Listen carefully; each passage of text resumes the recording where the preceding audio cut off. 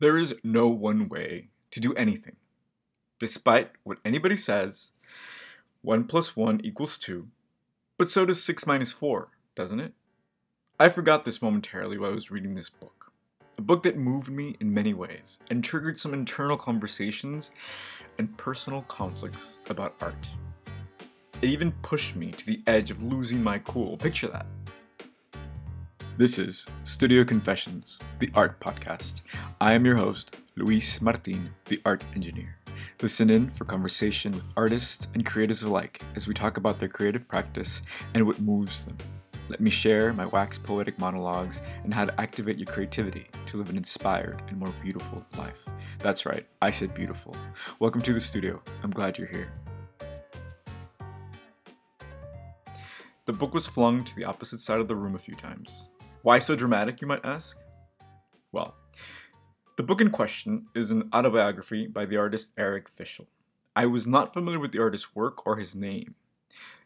The book titled Bad Boy caught my eye on a trip to LA early this year.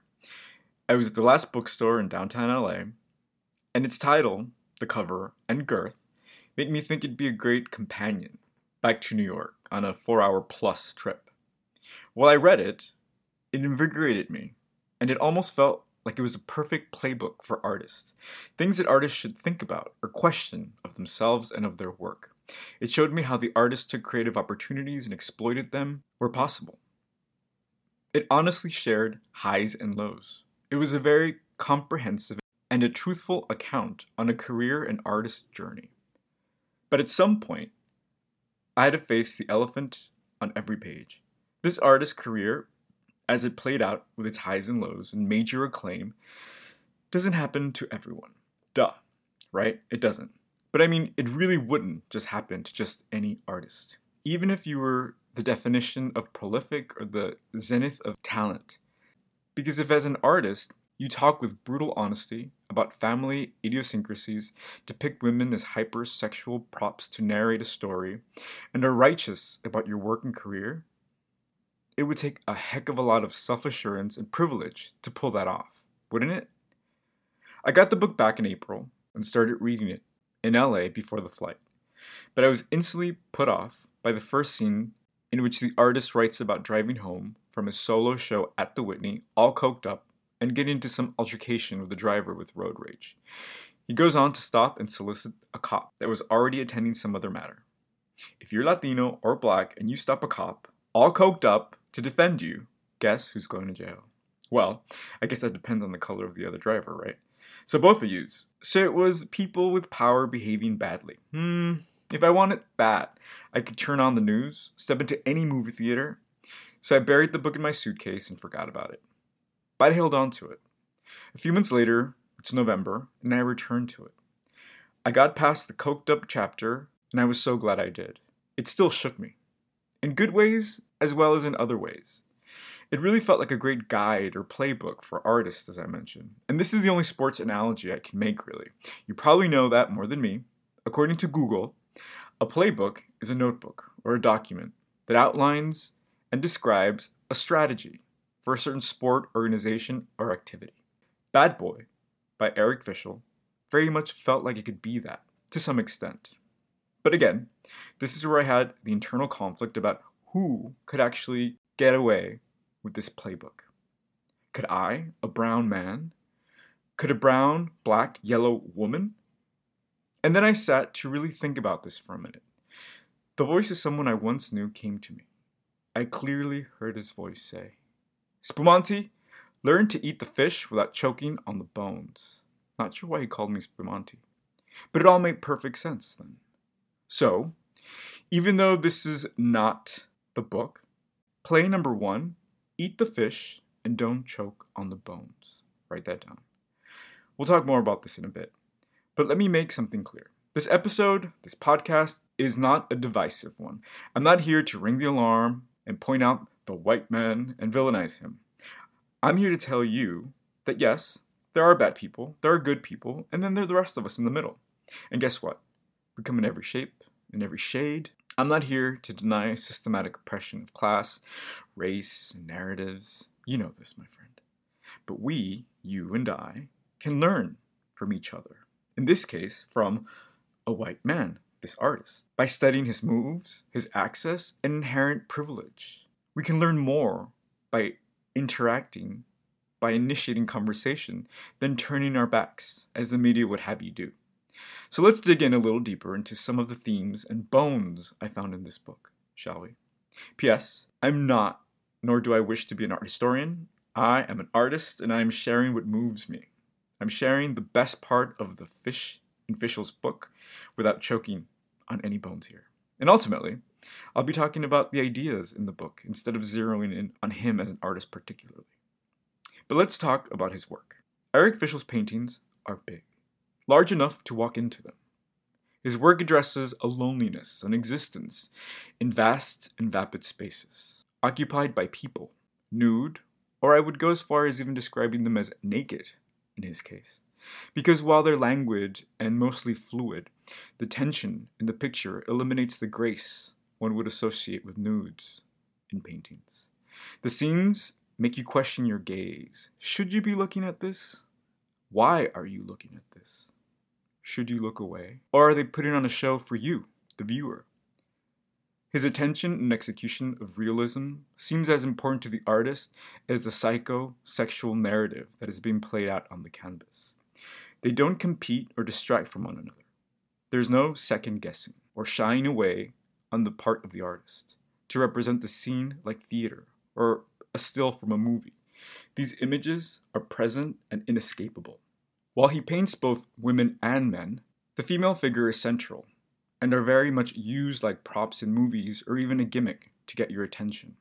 Or maybe the attention of other men who might collect paintings of naked women.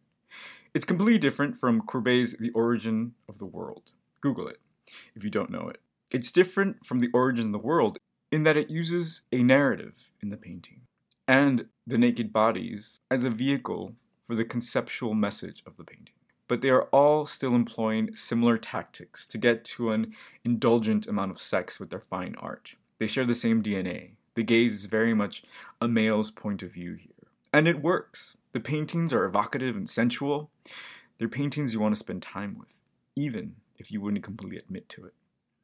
The artist creates a sense of urgency, risk. He arrives at a place he calls the dramatic moment by layering images of the figure and furniture to construct this pregnant moment. Beyond the suburban noir image, the artist addresses family dramas and traumas that almost seem to resolve themselves through the artist's process of painting. And I love this. I love seeing art used as a vehicle for catharsis. Art that allows us into the human experience outside of the coolness that art can achieve by using guarded conceptualism. But part of me questions if anyone else could get away with this. Here is a little bone. Let's not choke. But instead, let's inspect it. And when I say get away with it, I don't mean in any way that the artist snuck a 5-minute painting onto the wall of the Whitney. And it was all peachy because he was a white man. No. He worked, he honed his craft, tooth and nail, and galleries wanted him as much as he wanted them. And here is the rub. How many uber-talented artists can do that? It's not the same for everyone, is it? Because when you are a POC artist, or at least it's been my experience and that of artists I've met along the way, the all-encompassing mainstream narrative finds it hard to see past your color or gender. If you're a black artist, you're expected to address issues of being black, or else you're not being black enough. An expectation most white artists aren't confronted with. Identity is something that is developed individually, not something that should be prescribed. When I was in college, some professor told me, "You got it easy." "I do?" "Pray tell," should have been my response. But she continued without being prompted. "Yeah, you're gay and Latino. All you have to do is paint fruits in wild colors and you'll sell." But as I write this, I can't help but think, maybe. But fuck that. She meant nothing racist by it, but that's the problem. These innocuous assumptions are detrimental to artists and the system in which art operates. And truth be told, these experiences, and there have been many, have shaped the way I see the art world and my art practice. But guess what? I don't choke on them anymore. These bones are meant to teach, not choke. The book also brought up some ideas and internal conversations about masculinity. As a gay man, the most prevailing collective reflection I have is either hypersexualized or ultra feminine. I think I might be ultra basic and super square. I don't identify with either pole because it seems that extreme, at least from where I stand. I mean, despite my occasional RuPaul reference. Eric is an alpha male.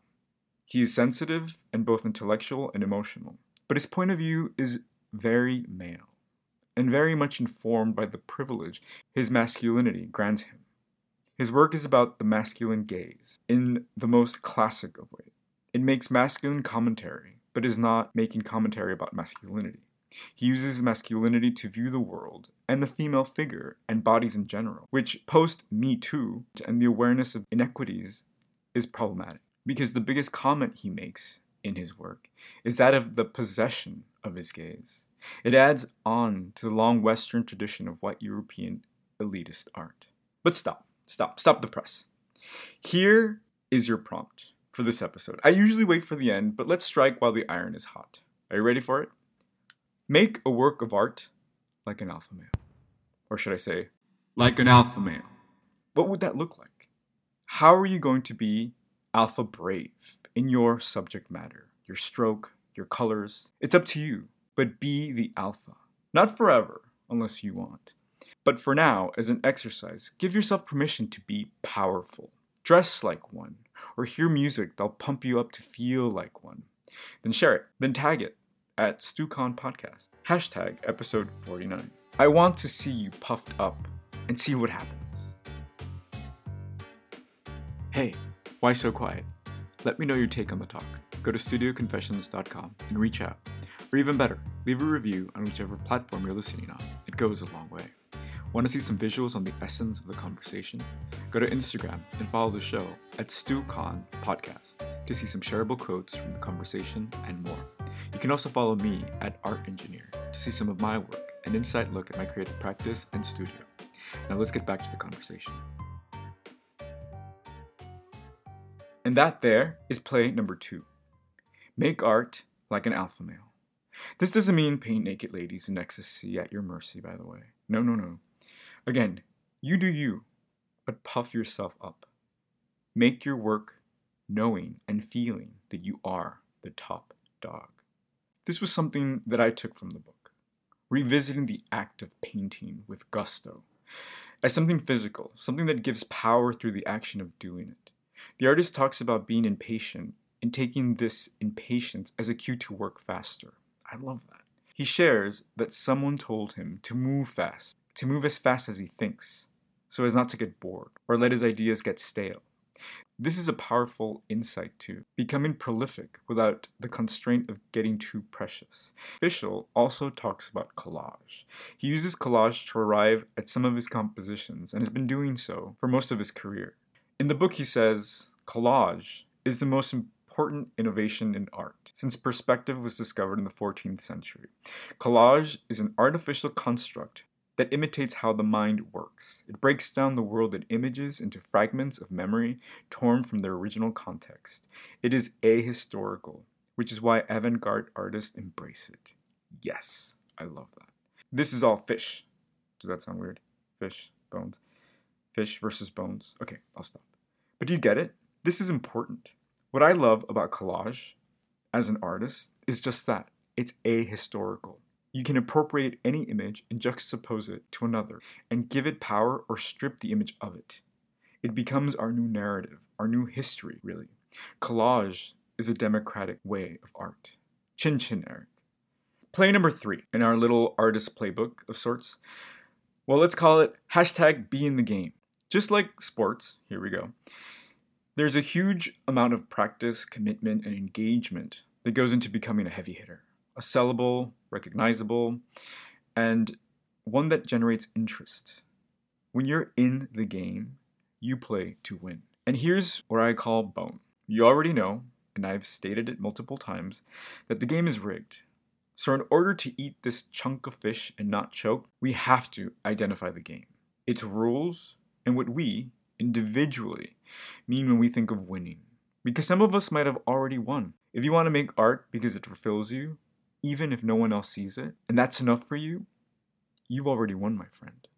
But if, to the other extreme, your definition of winning is gallery shows, museum solos, the brand endorsements, well, yeah, I want that.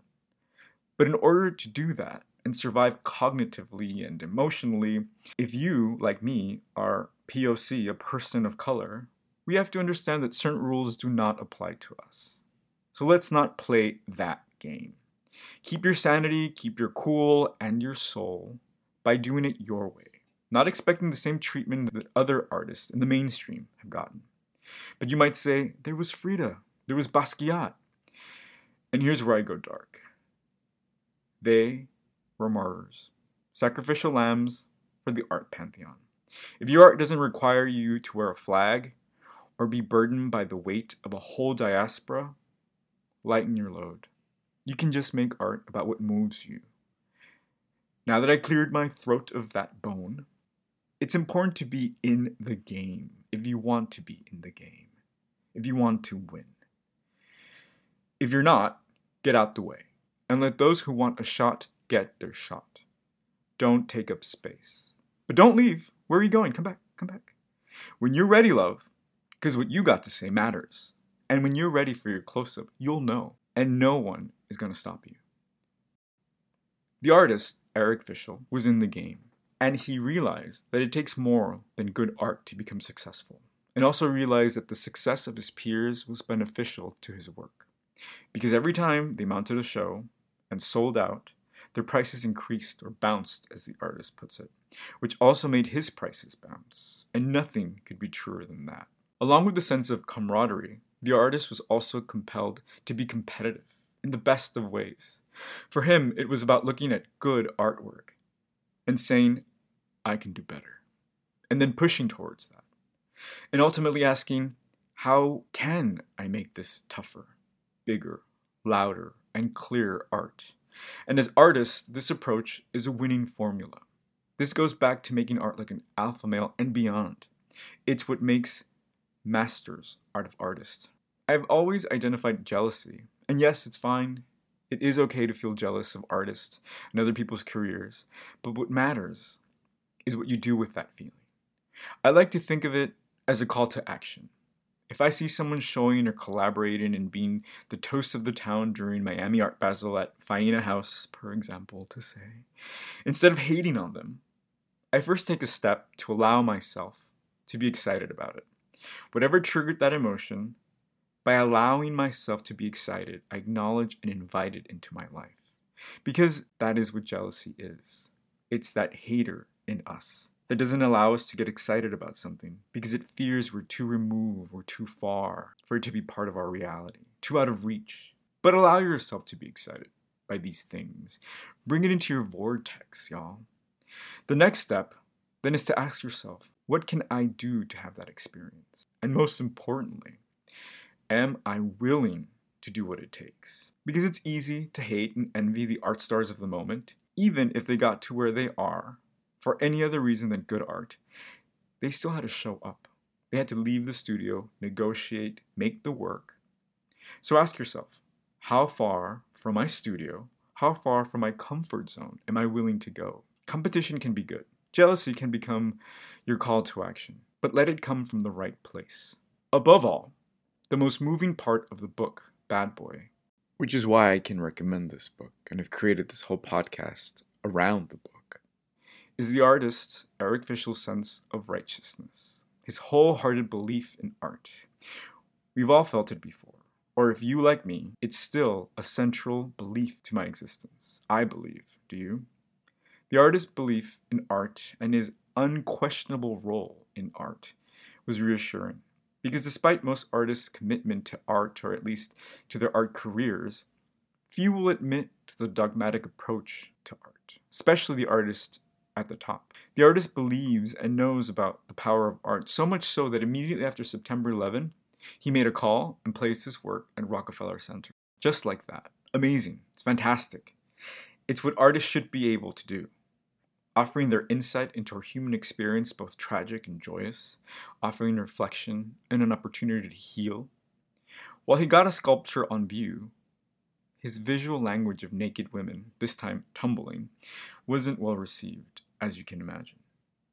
But he had the leverage to make this happen.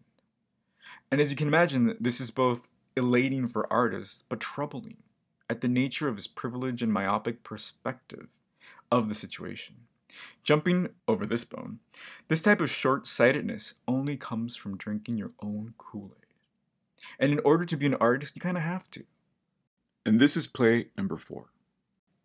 Drink your own Kool-Aid and be righteous. Believe. You hear me? This is for you. Fischl believed his perspective mattered, that his narrative, no matter how twisted, had the right to exist. And it did. It does. As yours does. POC people, particularly women of all color, are taught to shy away, to keep things in, not air dirty laundry, even if it makes great paintings or great art. And a lot of us have gone with this old adage. We, and I include myself in this, we shy away and pass the mic faster than we can tell our own story. We share the limelight before we can be seen in our full splendor. Does any of this sound familiar, or is it just me? Let me know, please. Here's the takeaway, my friends. Make art like you're a white man. No, I'm only half kidding. Remember, eat the fish and don't choke on the bone. Let's not be decisive and shun each other out. Not if we want to get anywhere. It is our job as artists to believe in our own work, our own voices, and take our charisma, uniqueness, nerve, talent to the next level. There's that RuPaul reference. Let's not rely on anyone, let alone the mainstream, to validate our work, and worst of all, expect them to prop us up. But if it helps, make art like a white man. Believe me, they won't mind or even notice. I want to end this episode with one aspect of this conversation, and the one that's at the apex of this whole issue. It is that of access to the opportunity, to have a chance at a chance. Privilege can, but does not always make it easy. I'm not saying it is less competitive for white artists in any way. Most must also work hard, tooth and nail, but at the very least, they're granted the chance. And this is something we people of color, as a whole, have not been given. A level-footed chance to throw in our hat, to be considered, without being pigeonholed or earmarked as an exception for the exotic portion of the conversation. I want my chance too. So here's a rundown of my POC artist playbook. 1. Eat the fish and don't choke on the bones. 2. Make art like an alpha male. 3. Be in the game, or get out, at least until you're ready. 4. But do come back. 4. Drink your own Kool-Aid and believe in your work, your voice. Stand next to what you do. Here's the next logical question. Now that we addressed the elephant, deboned the fish, and talked it out, what are you going to say? In 2020, are you, am I, really doing everything we can to win this game? That's it. Thanks for listening. If you enjoyed what you heard, feel inspired and triggered from something you heard, please share it. You are the candle that can light endless flames with what moves you.